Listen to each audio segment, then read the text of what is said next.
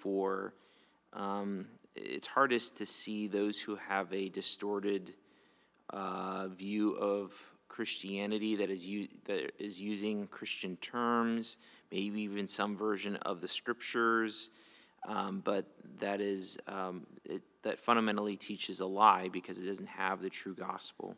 So we pray for Jehovah's Witnesses, O Lord God, as Gary was just reminding us, that there is that Kingdom Hall over by the airport, and we pray that you would awaken them to understand that you are not a mere man or the first of God's creation or some super angel. You are, Lord Jesus, God himself, and only God could atone for the infinite debt of our sins. And so we just pray for awakening of eyes and hearts. Thank you for the opportunity that the Lyras had to speak to these folks, and just pray that the truth that was spoken would germinate, would bear fruit, would open eyes to the inconsistencies of their system, and to see the true gospel. Lord, we pray for this morning as we think about just how to read the scriptures well and continue to seek to grow in that and practice together, that you would bless our time. We ask these things in your name. Amen. All right, now what I handed out to you, a couple people asked, I think Kevin asked last week, well, do you have a list of all this stuff that we're kind of talking about for the interpretive process? And so if you didn't get one of those got passed around. So I don't know where that packet of stuff is. Okay, so maybe if you could bring them back up front just so we have them. I think Rachel needs one, so she'll grab it. Okay, so anyway, again, our goal, there's different levels at which you can work on this, right? We always want to pursue the author's intent when we're trying to interpret, no matter whether I'm doing devotions in the morning or whether I'm doing kind of a deep dive study. So whether you're reading broad or whether you're reading deep, you always kind of want to have this flow of observation, interpretation, application in your mind. You want to see what is the text saying, ask a lot of questions about it, and then from that, best you can, what did the human author intend? That's their interpretation. What does it mean? And then from that, once you've done that, and only once you've done that, to then move on to what are the implications for my life, not just in terms of doing, but in terms of understanding, worldview, adoration, proclamation. So, and then you can always think that there's that step, you can call it step 0 or step 1, whatever you want to think about it. Preparation, am I ready? We always want to be praying before. There's even preparation in terms of reading the book and those sorts of things. So a lot of those, just in broad terms, what we're doing and what we're thinking about, I try to encapsulate in a kind of a brief outline on a single page. There's a bigger, fuller version that has more details, like what are you looking for in observation? Sometimes that's a struggle, like what am I actually looking for? And so we've talked about some of that, and I don't have it listed here under the observation stage, but you're looking for things like conjunctions and pronouns. Who's the pronoun referring to? We've talked about that a little bit. Verbs. Like, there's a lot of different things you're looking for, especially when we're in a New Testament epistle like we are for practice right now. You're often the important things are conjunctions and pronouns and things like verbs. When you get into narrative, it's different what the primary things you're looking for. Everything's important. Not everything is equally important. And so it's just you keep that in mind. It changes depending on what genre you're in. But basically, you're trying to look at every detail that you can to be able to uncover what is the human author saying. Now, again, if you're reading for devotions and you have 30 minutes in the morning or whatever, you're not going to get as much as if you spend a whole week on that passage. It's just the reality of it, right? It's a different type of reading, and both are valid. But in any case, either way, you're always working through observation, interpretation, application. So even if you're not able to get the full, every single word and everything lined out as you're explaining the passage back to yourself, yeah, this is what the human author is going to say, you can get the basic contours in a devotional reading saying, yeah, this is generally what Paul is saying. Here's a couple things that I see that I can apply. and you can do that devotionally. So in any case, that's for your reference. Maybe some of you have that already, but just to remind us, it's always that kind of flow: observation, interpretation, application, bathing that whole process in prayer. Now, I think a lot of this it gets caught rather than just kind of thinking through a checklist. I think it's just easier to catch it as we work through it together. So let's go back to 1 Thessalonians, because we did 1 Thessalonians 1. And kind of work basically through this process. Now we're going to do 1 Thessalonians 2, 1 through 12. And let's do this. So let's work on observations first. But let me go ahead and read the passage. 1 Thessalonians 2. For you yourselves know, brethren, that our coming to you was not in vain, but after we had already suffered and been mistreated in Philippi, as you know, we had the boldness in our God to speak to you the gospel of God amid much opposition. For our exhortation does not come from error or impurity or by way of deceit, but just as we have been approved by God to be entrusted with the gospel, so we speak, not as pleasing men, but God who examines our hearts. For we never came with flattering speech, as you know, nor with a pretext for greed. God is witness. Nor did we seek glory from men, neither from you or from others, even though as apostles of Christ we might have asserted our authority. But we proved to be gentle among you, as a nursing mother tenderly cares for her own children. Having so fond an affection for you, we were well pleased to impart to you not only the gospel of God, but also our own lives, because you had become very dear to us. For you recall, brethren, our labor and hardship, how working night and day, so as not to be a burden to any of you, we proclaim to you the gospel of God. You are witnesses, and so is God, how devoutly and uprightly and blamelessly we behaved towards you believers. Just as you know how we were exhorting and encouraging and imploring each one of you as a father would his own children, so that you would walk in a manner worthy of the God who calls you into his own kingdom and glory. Okay. So, observation is all about noting things of a variety of sorts, so not just conjunctions, not just verbs, other things that you might notice. It's pretty broad, and then asking questions that would help you interpret the text. So that's what we're doing. So, what do you see? What book are we in? 1 Thessalonians chapter 2.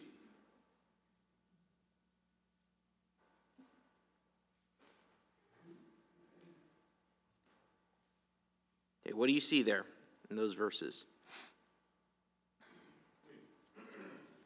Paul is trying to identify not only him, but all that have traveled with him to Thessalonica. To be genuine. To be just like you guys are. We've done, he shares that we've done nothing out of the ordinary that would dispel anything we've shared with you. We are reaffirming what we've delivered to you to be genuine. Yeah, so... And he also ties the picture of him caring for the church as perhaps in the family, how you as parents ought to be doing the same. Yeah, so there's a couple aspects there. First, you've identified who's the we, who are all the pronoun references. Well, that goes back to 1:1, right? Paul, Silas, Silvanus is another name for Silas, and Timothy. So that's the we, and he's talking about, hey, this is us. We came in. This is why we read Acts 16 and 17, right? Kind of set this context that you see him briefly reference here, right? We came in, and this is what we were like. Not just me, Paul, but all of us. And you've also noted the other idea of how he uses that family analogy, even in the delivery of the gospel. Okay, good. So that's important stuff, right? What else? They had suffered in order to bring them the gospel. Yeah. So, and this is where Acts helps a lot. In what way did they suffer? Yeah, and where at? In Philippi, right? So Philippi is where they came, was right before they came to Thessalonica. So we can look back to the beating, the being thrown in prison, all of that stuff. So that's kind of what Paul is referencing when he's talking about that there. So we know how they were suffered. Did, And they know it, word has gotten to them that they have suffered these things. yeah, and what he's doing here is he's reflecting back. We came to you to Thessalonica after that happened, and yeah, the Thessalonians heard what had happened to them in Philippi, right? They relate it somehow. Did they only suffer in Philippi? Or at least, did they only have difficulty in Philippi? What's it say?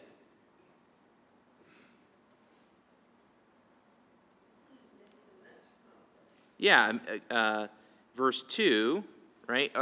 Is that where you're looking, Brenda? Verse 2. To speak to you the gospel of God amid much opposition, whatever word you have there, right? So you can even look back to Acts 17 and what happened, right? There was a big uproar. So he's probably referencing that. So that broader context that we get from Acts helps us understand some of what Paul is referencing here. Okay? What else? Yes. And that's a good thing to pick up on, repeated words, right? If there's repeated words, that gives you a hint or a clue as to what is the author focusing on. So we do see the gospel mentioned quite a bit. What else? What's that? Yeah, boldness. Good. Yeah, so there's this idea of boldness, even in the midst of opposition. Good. What else? I think Paul is leveraging sympathy or empathy. If you look at 13, he lays out, 13, 14, he lays out what they have also suffered because of the truth. Mm-hmm. They have basically kind of abandoned their context, aka kind of the Jewish context. And so, and we also thank God constantly for this, that when you receive the word of God, you would heard from us, you accepted it not as the word of men, but as what is really the word of God, which is at work in you believers, for you brothers became imitators of the church of God and Jesus Christ that are in Judea, for you suffered the same things from your own countrymen as they did from the Jews. Mm-hmm. There's this empathy they have also suffered. Mm-hmm. And so he's trying to bring that on the table, and then he reflects that as kind of a truth, as a witness to the truth of the gospel. Yeah. So, and that's a good point, right? So if you remember back to in chapter Acts 17, so yeah, there's this uproar, but actually it's not Paul who gets brought before the authorities. It's actually a guy named Jason in the church, and you can, the church like sends Paul away, but you can kind of imagine and extrapolate, and you can see it from verses 13 and 14. That opposition didn't end when Paul left. Right? So you got to understand that the opposition that Paul experienced in Philippi, and then there's this uproar in Thessalonica, and then Paul leaves, we are to understand from what we even read in the letter that there's still opposition and conflict going on, which is important to keep in mind as we read this. Okay? What else?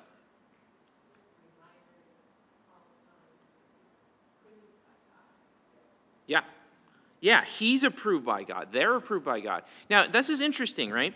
In 2:1 through 12, who is he focusing on?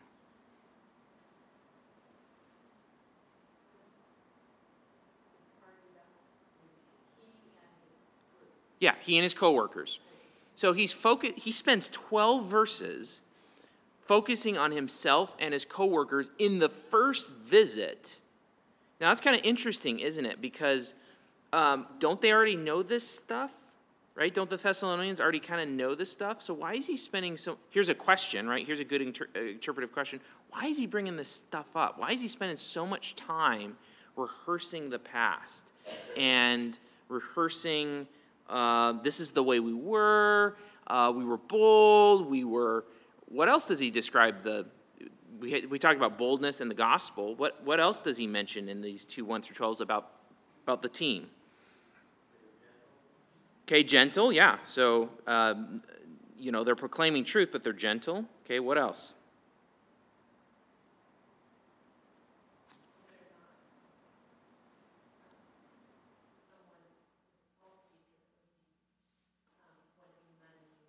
Good.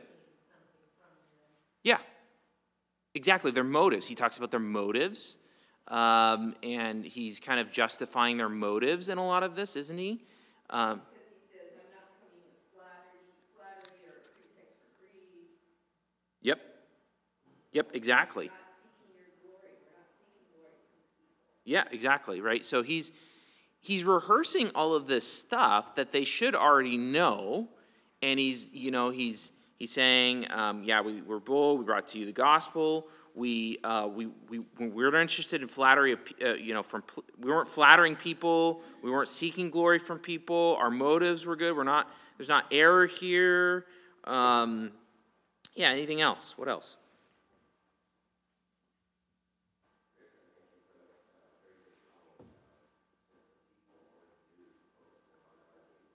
Yeah, exactly. That's a big question.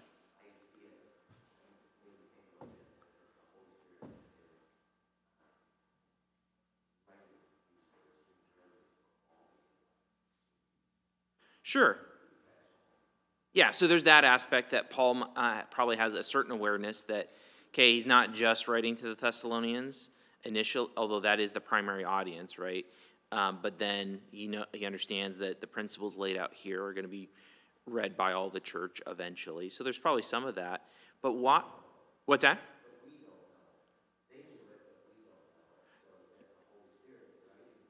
Yeah.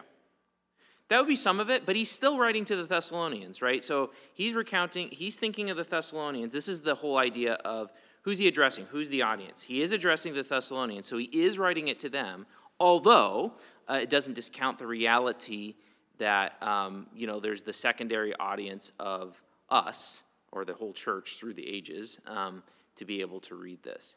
Chris, much like 2 Corinthians, Yeah. he spent all of his time defending himself Yeah. against the accusations. Yeah. This portion here kind of sounds like that too. Like maybe they've heard that, well, they had just come with flattery and they wanted your money and they, because then he appeals to God is my witness. Mm-hmm. And it does that twice in there. God is my witness. Mm-hmm. So he's defending himself. Mm-hmm. Yep, absolutely. And, we're starting to shift into interpretation, but they tie together, right? They start to blend together. It's not like they're airtight categories, but but you're picking up on what we see of what is he doing? Like, why is he recounting all this stuff again?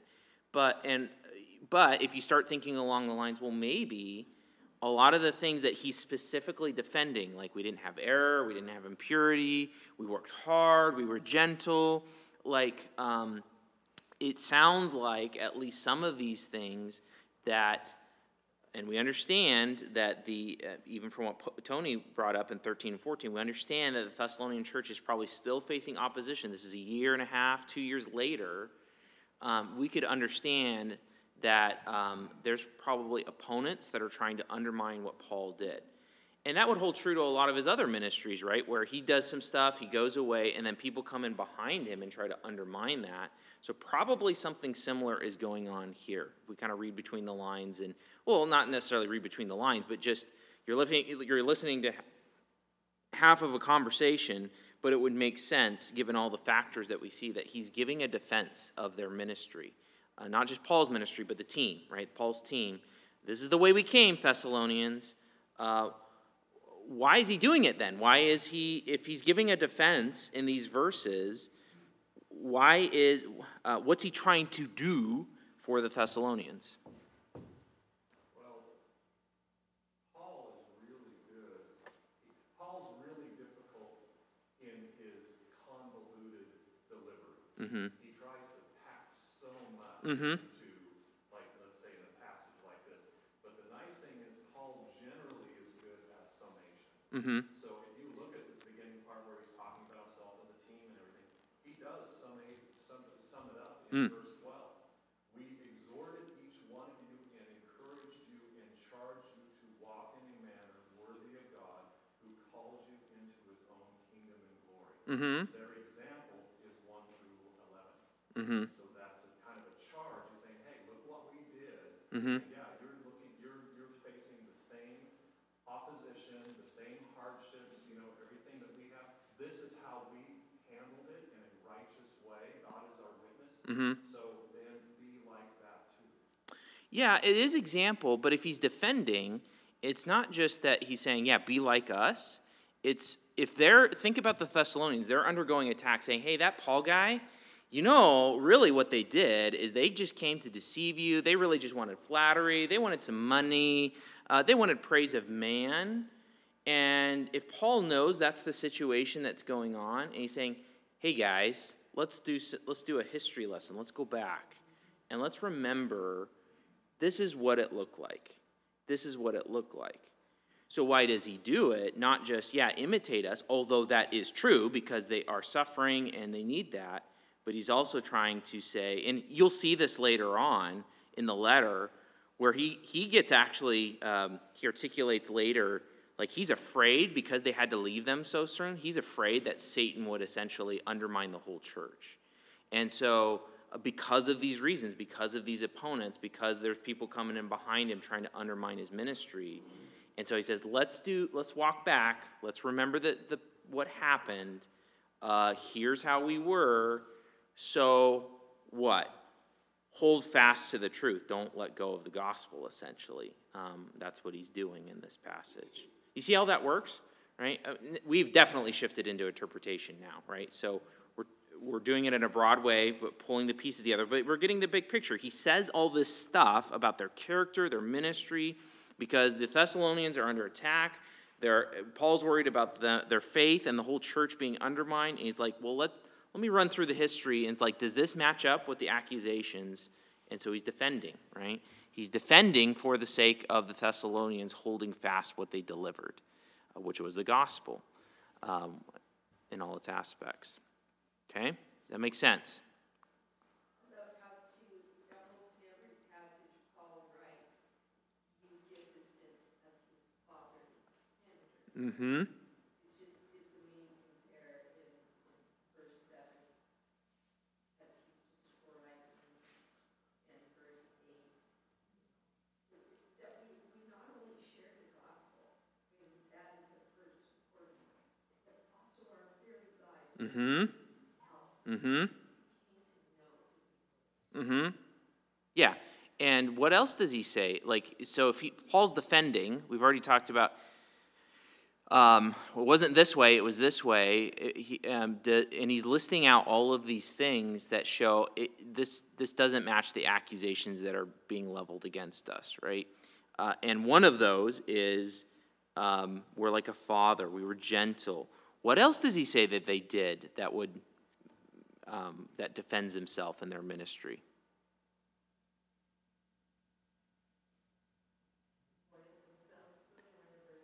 Yeah.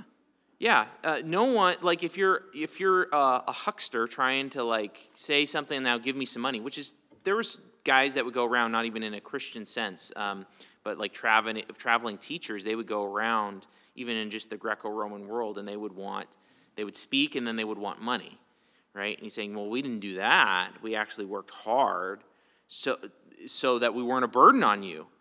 Does that sound like a huckster, right? So you can see how he's saying, yeah, we supported ourselves, we were gentle, we were tender, we were this way. This doesn't match the things that are the charges that are being leveled against us. Yeah.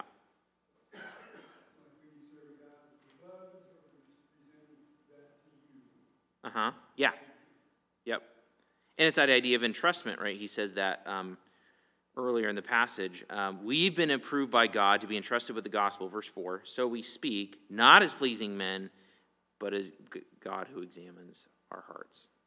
Okay? What else?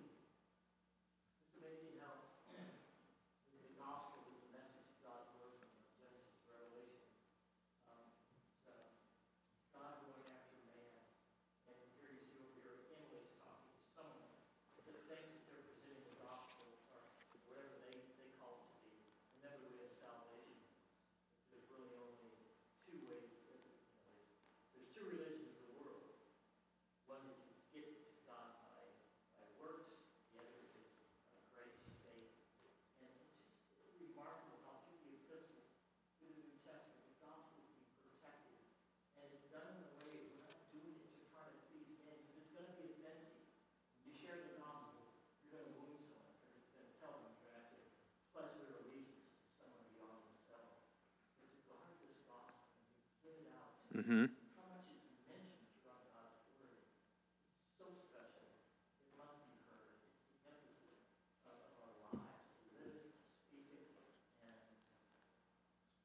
Okay, so then you're drifting into application, right? Like, how do we then, think about some of these things for ourselves? Now, before we go full bore into that, we kind of essentially have a hypothesis. That's what we've developed. Like, that's one way of thinking about as you're developing an interpretation of the passage.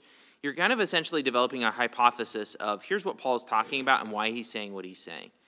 And like I said before, one of the best ways to say, do you understand a passage, is to be able to explain it back to yourself, especially now that you have a hypothesis of, like, this is why Paul is using this passage in this way. So let's just read through it again with our hypothesis that he's defending their ministry of the gospel. For you yourselves know, brethren, that our coming to you was not in vain. So what is he saying? What is he saying in that verse? Basically. Yeah, it wasn't empty. Like, something happened. It wasn't just a flash in the pan sort of a thing. Something happened, that's a defense, right? Because he can point them back and say, hey, remember, this wasn't just some kind of, we were here one night and gone the next. Something happened as a result.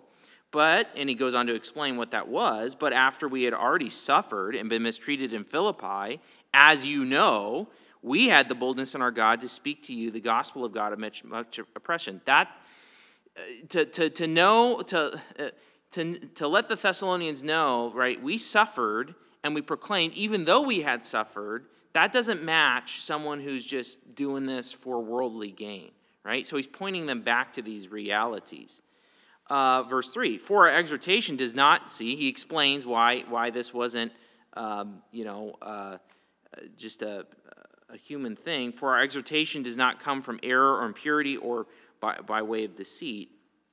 But just as we have been proved by God to be entrusted with the gospel, so we speak, not as pleasing men, but God who examines our hearts. All we did because of what God has done in our lives. He's entrusted the gospel to us, and so we speak. We're not interested in pleasing men. Again, he's defending himself. For we never came. Let me explain that further. Let me defend myself further. Verse 5, for we never came with flattering speech, as you know, nor with a pretext for greed. God is witness. Nor did we seek glory from men, either from you or from others, even though as apostles of Christ we might have asserted our authority. It's like I could have used my rights, but I didn't to get glory from men. It doesn't match. If someone's accusing us, we only did that to get glory from men. It doesn't match. What we did doesn't match that. 7, but we proved to be gentle among you as a nursing mother tenderly cares for her own children. If we were only interested in the praise of man, if we were only interested in money, we wouldn't have this kind of gentle aspect among us. Having so fond an affection for you, we were well pleased to impart to you not only the gospel of God, but our own lives, because you had been very dear to us. If we just wanted money, if we just wanted the praise of man, if we just wanted to be there and gone and kind of take advantage of you, we would not be imparting to you our own lives and trying to develop relationships with you. For you recall, brethren, our labor and hardship, how working night and day so as not to be a burden to any of you, we proclaim to you the gospel of God. We worked for our bread. We weren't taking money from anyone. That doesn't match the accusations that are coming against us. You are witnesses, and so is God, how devoutly and uprightly and blamelessly we behave towards you, brothers. You believers, just as you know how we were exhorting and encouraging and imploring you, just as a father would his children, so that you would walk in a manner worthy of God who calls you into his own kingdom and glory. We were all about you guys receiving the gospel and then walking worthy in that way for the gospel. That's what our ministry was all about.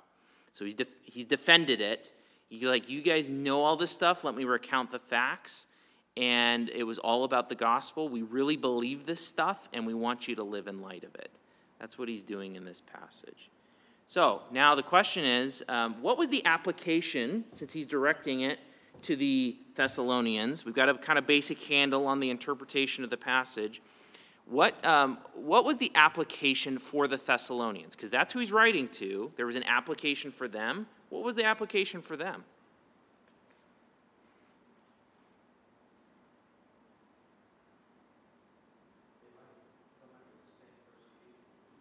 Good. Yeah. Yeah, exactly.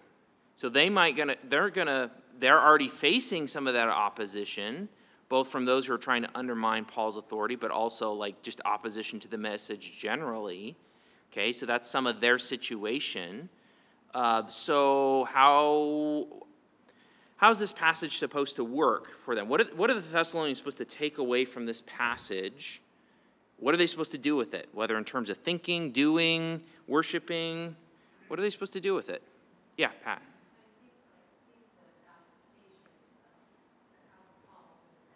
Yeah.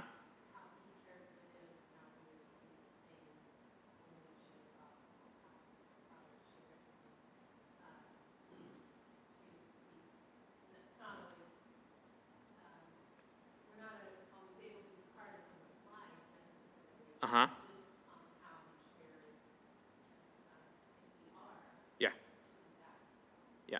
So for the Thessalonians, right, they're in the midst of trouble, but he's already mentioned the word of God is going out from you. Here's how we were. You know it was genuine for us if you do the same things. So there is an aspect of imitation coming from this. Part of the application for the Thessalonians is hold on to the true gospel. This is the truth. You can see based on how we behaved, it was the truth, so hang on to it. Hang on to it, and, verse 12, live in light of it. So don't think, oh, maybe they were just deceiving us. Maybe they just wanted glory, people pleasing. Maybe they just wanted money. Maybe they really did deceive us. Paul's like, no. Remember how we carried out our ministry. So what we shared with you is real. Still hang on to it, and then walk in light of it, right? Verse 12. Yeah. And then, in the future, if there's grumbling, whether it comes out from the center of the roof or coming from the outside, and they're claiming that Paul and his team are being deceptive or being this or that, think about it. Go back to what they were teaching and how they were teaching, how they, sacrificed their lives so that they wouldn't be like taken by them. They would be sent Yeah. against them. Yeah, they can look back as a defense, like someone says something and they say, no. That's not actually what happened. This is what happened, and we know what was delivered to us was done genuinely, and it points to the genuineness of the message. So, yeah. So now we think about, okay, we get some indications of what's there for the Thessalonians, and what do we do now? And we've already said some of that, right?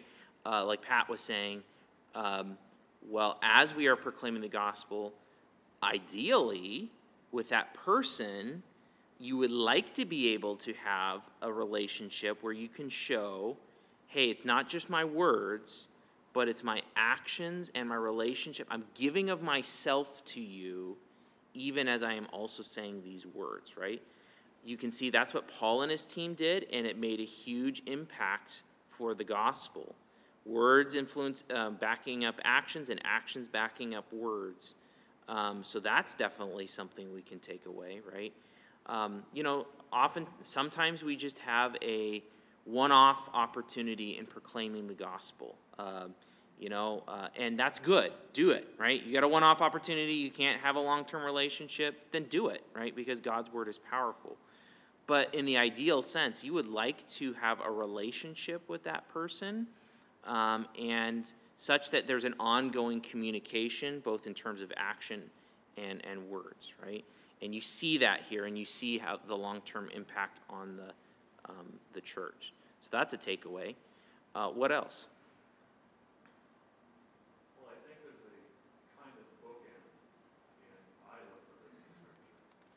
So when Paul says at the beginning there that our coming to you was not in vain, Mm-hmm. then when you go down to verse 19, Mm-hmm. you actually see, and this I think is kind of a cool, mysterious thing about Paul's mindset, Mm-hmm. is he kind of wraps things in these packages. Mm-hmm. And this is I think, a very powerful package. For what is our hope or joy or crown of boasting before our Lord Jesus at his coming? Is it not you? Mm-hmm. You are our glory and joy. Mm-hmm. And that is the power that Paul's trying to convey in their conviction to them. Mm-hmm. It is not in vain, because here again what is spoken in chapter 13, 14, they got it. Mm-hmm. He knows they got it. Mm-hmm. So of course he wants them to hold on to it. But even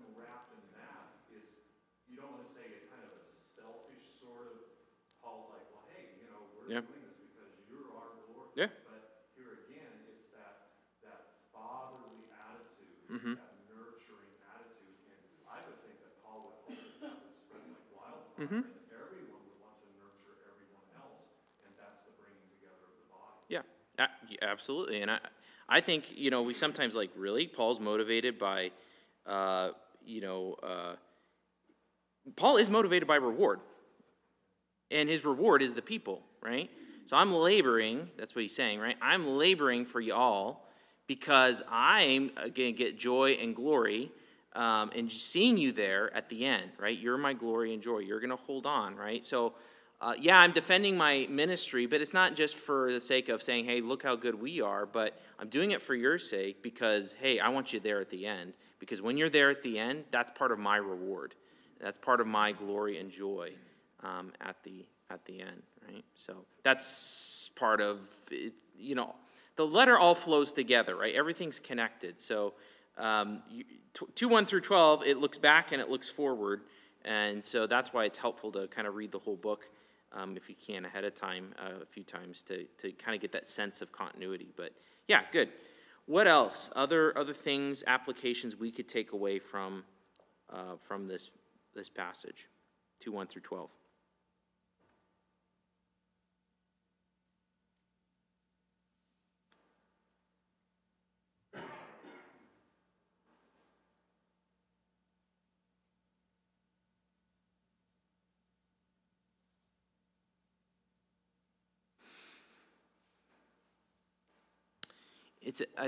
Go ahead. Verse 12, where he says, so that you would walk worthy, Mm-hmm. in a manner worthy. Yep.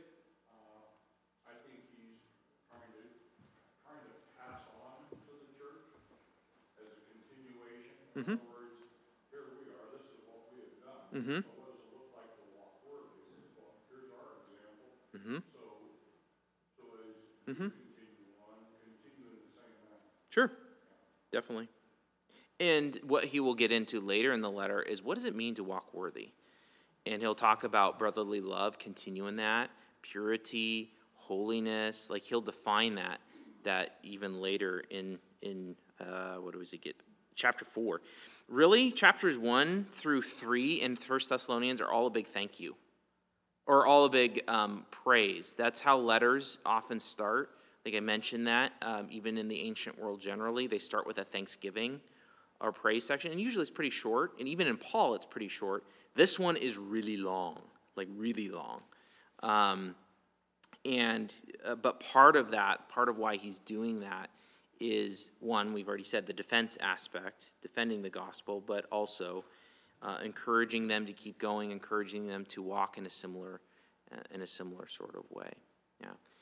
I think what you see in 2:1 through 12 is just the attitude of being motivated by the gospel, right? You see Paul, like, this is real, therefore here's how we act, right? And it doesn't matter. I'm so interested in seeing others know the gospel and walk worthy of the gospel that I'm willing to work really hard. I'm willing to not put a burden on other people. I'm willing to be gentle. I'm willing to be all of these things because his motivation is what? They've been approved by God to be entrusted with the gospel, so we speak not as pleasing men, but God, but as pleasing God who examines our hearts. Our motivation is to please God, not men. And so you just see that gospel ethos in his attitude and his actions in this. So some takeaways there, like what am I driven by as a Christian in proclaiming the gospel? Am I putting a notch in my, oh yeah, I shared the gospel with another person, or am I like, I'm laboring for that person. I really want that person because I want to please God. Not that I want to please that person, but I want to please God and not men. So you see how this works? This kind of process works a little bit? Again, we're kind of moving through it fast, but I'm thinking in terms of if you're sitting down 30 minutes in devotions in the morning, like we work through that pretty fast. There's a lot of detail that we kind of glossed over, right? So if you did a deep dive, you would see more of that detail and you would see more of how that came together. But you could still, in a 30 minutes in the morning, get a basic flow of, okay, what's Paul trying to say? What was the application for the Thessalonian audience? Now what's the application for me? And being able to do that. So, okay, let's stop there for today. We will not have equipping hour next week because I will be gone and out of town. So, so we'll take a week off and do a break. When we come back, I think we're probably going to switch to a different genre, and we're going to do the same thing, just in a different section. So whether it's a psalm or a narrative or whatever it is, but we're going to do the same thing and just try to keep practicing on this. So let's pray. Lord God, we want to be people that seeking to please you, knowing there is a reward, knowing that you are a generous God. We don't deserve anything, and we don't merit anything, but you give generously, and we thank you for that. We just pray for us. Give us hearts like Paul and his team, that we would labor for people. We would love souls because we love you, and that we would work hard for the sake of others. We would work hard for the sake of the gospel. We would be bold for the sake of the gospel. We would, even if we suffer or ridicule for it, we would not let that dissuade us, but because we love you, we're seeking to please you, and we want others to walk worthy of the gospel. We pray even for this morning, as we gather together here shortly, that we would be focused on you, focused on the gospel, delighting in you. Pray that our worship would be pleasing to you. Our songs that we sing would be pleasing to you. Pray that the scriptures preached would be pleasing to you. Pray that the fellowship would be pleasing to you, and that we would seek each other, following you closely in the gospel in our whole lives. Help us to be gentle, not straying from the truth, not blunting the truth, but being also gentle and loving and giving of ourselves to one another. Lord, we pray these things. We thank you for this time together this morning. In your name, amen.